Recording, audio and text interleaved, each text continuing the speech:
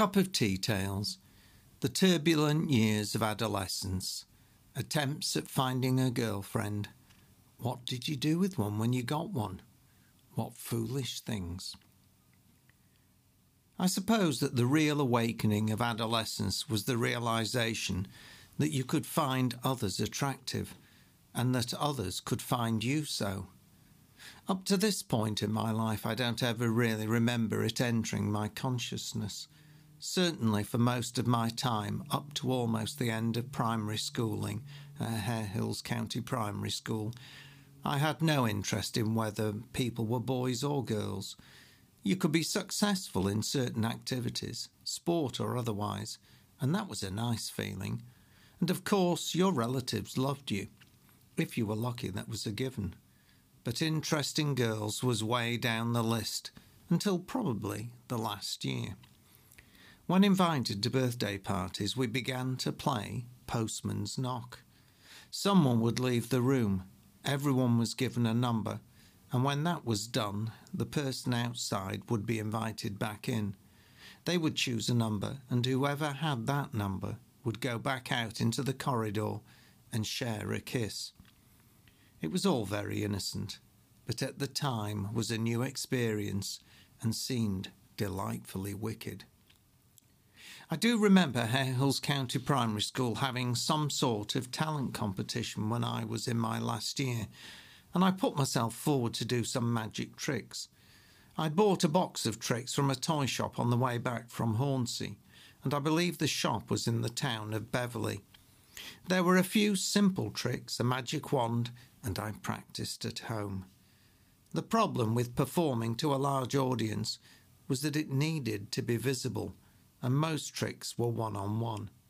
Anyway, I made coins disappear into a glass of water and was able to announce the card that someone had picked randomly and do a few other simple tricks.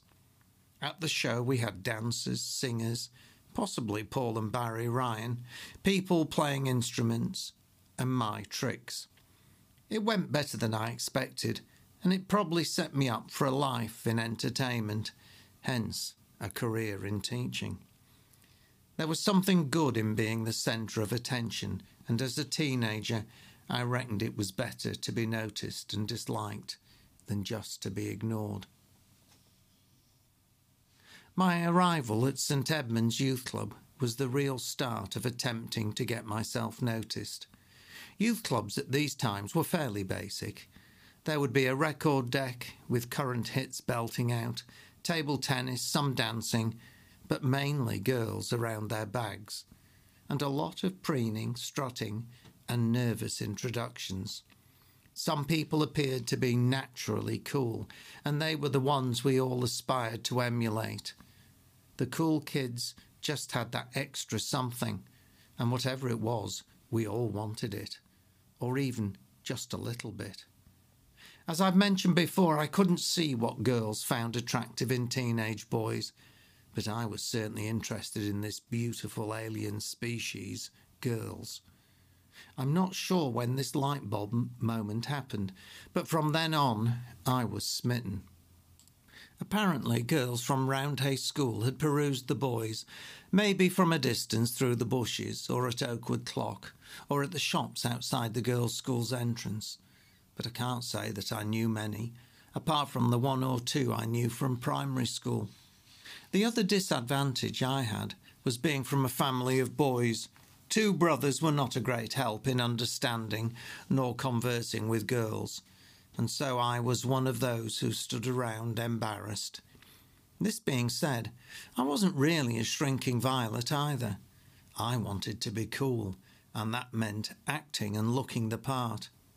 In these times, my wardrobe, and most other boys' wardrobes, were fairly empty. We had school uniform, and I had persuaded my mother that I needed a pair of jeans. There were only two brands that most of us would be seen in, and they were Levi's, the number one choice, and then Wranglers. Not quite Levi's, but a bit cheaper and still fashionable. I think my first pair of Levi jeans cost about £5, and that was a not insubstantial amount of money. This was the time when it was rumoured that you had to wear your Levi's in a bath for the first time to get them to shrink fit. I did it, but I don't think it did anything but make my legs turn blue as the indigo dye leached out. My other gear was an ex-Army and Navy trench coat, denim shirt and T-shirts. I was fortunate that I could nick my older brother's gear if he was out, and that helped to make me look less nerdy.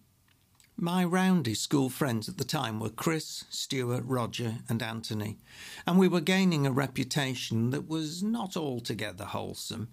We became regulars at St Edmunds and then started branching out. Lidgett Lane Methodist was the nearest, and it became our home base. I remember there were 2 male leaders and their wives or girlfriends. They were fantastic to put up with all that they did. Cedric Robinson was one, and I remember him as he had the most uncool name I knew, Cedric. For the reason that they didn't insist you attended the church, Lidgett had a wider circle of members, and there was the old hall building and the new hall, and 1 or 2 other rooms and a kitchen.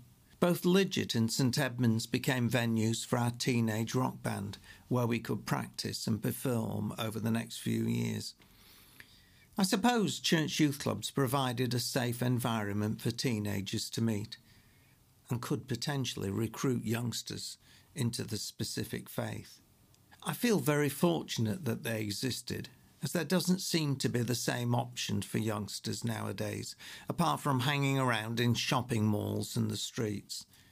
These youth clubs would arrange occasional dances, activities and excursions, and I'm very grateful for the leaders who put up with me and my friends and tolerated our chaotic and turbulent years. I never saw the leaders lose their patience, and they had a lot to contend with. Sometimes rival groups would send a posse looking for trouble, and yet, on the whole, serious conflict was avoided. So I was kitted out the best I could be, and there was a do at St John's Moor Allerton Club off the ring road at Moortown Corner. It was held in a small parish hall and was a walk from Moortown, so it was easy to get to. I'd borrowed one of my late grandfather's pipes and had a pouch of tobacco.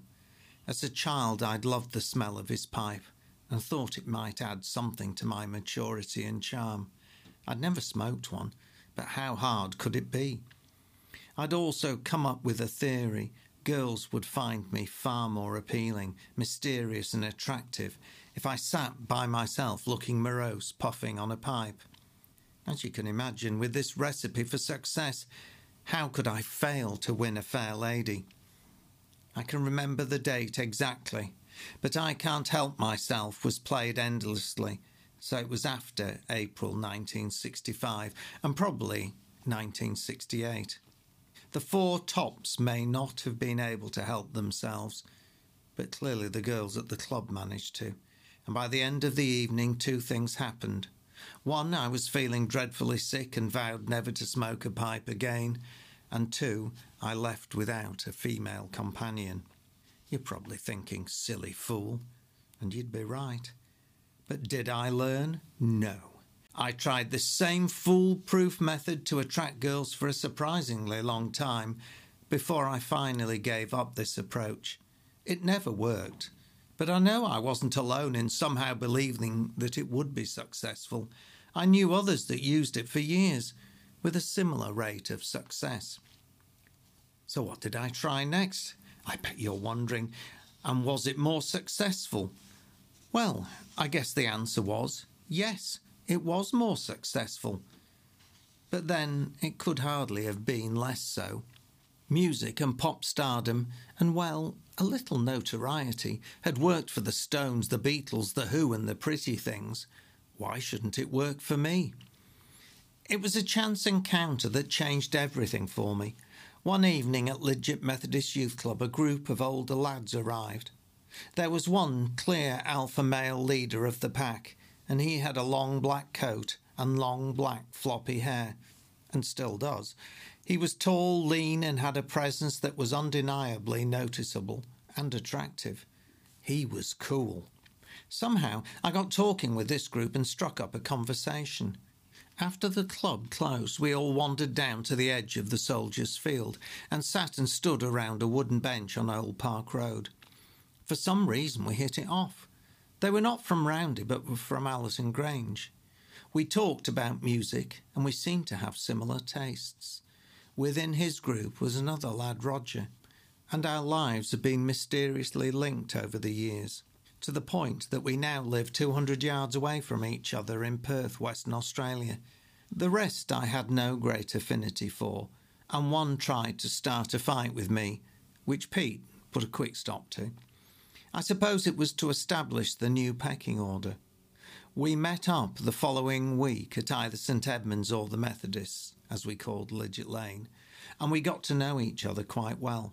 Pete lived in a large terrace house at Hare Hills, off Hare Hills Lane, near Potter Newton Park, and he had an old cellar with its own entrance from the yard. He invited me round, and we used to sit and listen to his record collection. Pete also had an acoustic guitar. Stuart S. and I were there, and Pete played a song that was a current hit, Neanderthal Man by Hot Legs, later to become half of 10cc. The year was 1970. It really was one chord, a rhythm and a chant. Needless to say, he could play it, and we sang it. We must have thought there was something in it, as it was suggested, probably by Pete, that we form a band. I was all for it. The complication of not having an instrument and not being able to play one was not going to hold me back. Nothing like teenage arrogance for believing they can do anything. It was a chance encounter and a decision that has had a profound impact on my life, Pete's, and later another friend, John's, lives. As part of an embryonic rock band, my kudos value took a quantum leap. This was particularly the case when we managed to gather together the rudiments of basic band equipment and instruments, and somehow persuaded Cedric to allow us to practice at Lidget Lane Youth Club. I wonder now if he would have agreed if he knew the consequences. Anyway, a band garners a number of things: critics, followers, hangers-on, and would-be members. The critics must have had a field day when we first practiced at the youth club. If talent was measured in volume, we would have been on a par with The Who or the Beatles. But alas, it is not, and our main success was in emptying the newer hall of teenagers. I don't think we ever cared or really even noticed, but lo and behold, a small group of girls hung around and seemed to think we were rock gods. I was in heaven. Girls wanted to talk to me, seemed to think I was okay. Apparently I'd always been on their radar, a fact totally unknown to me.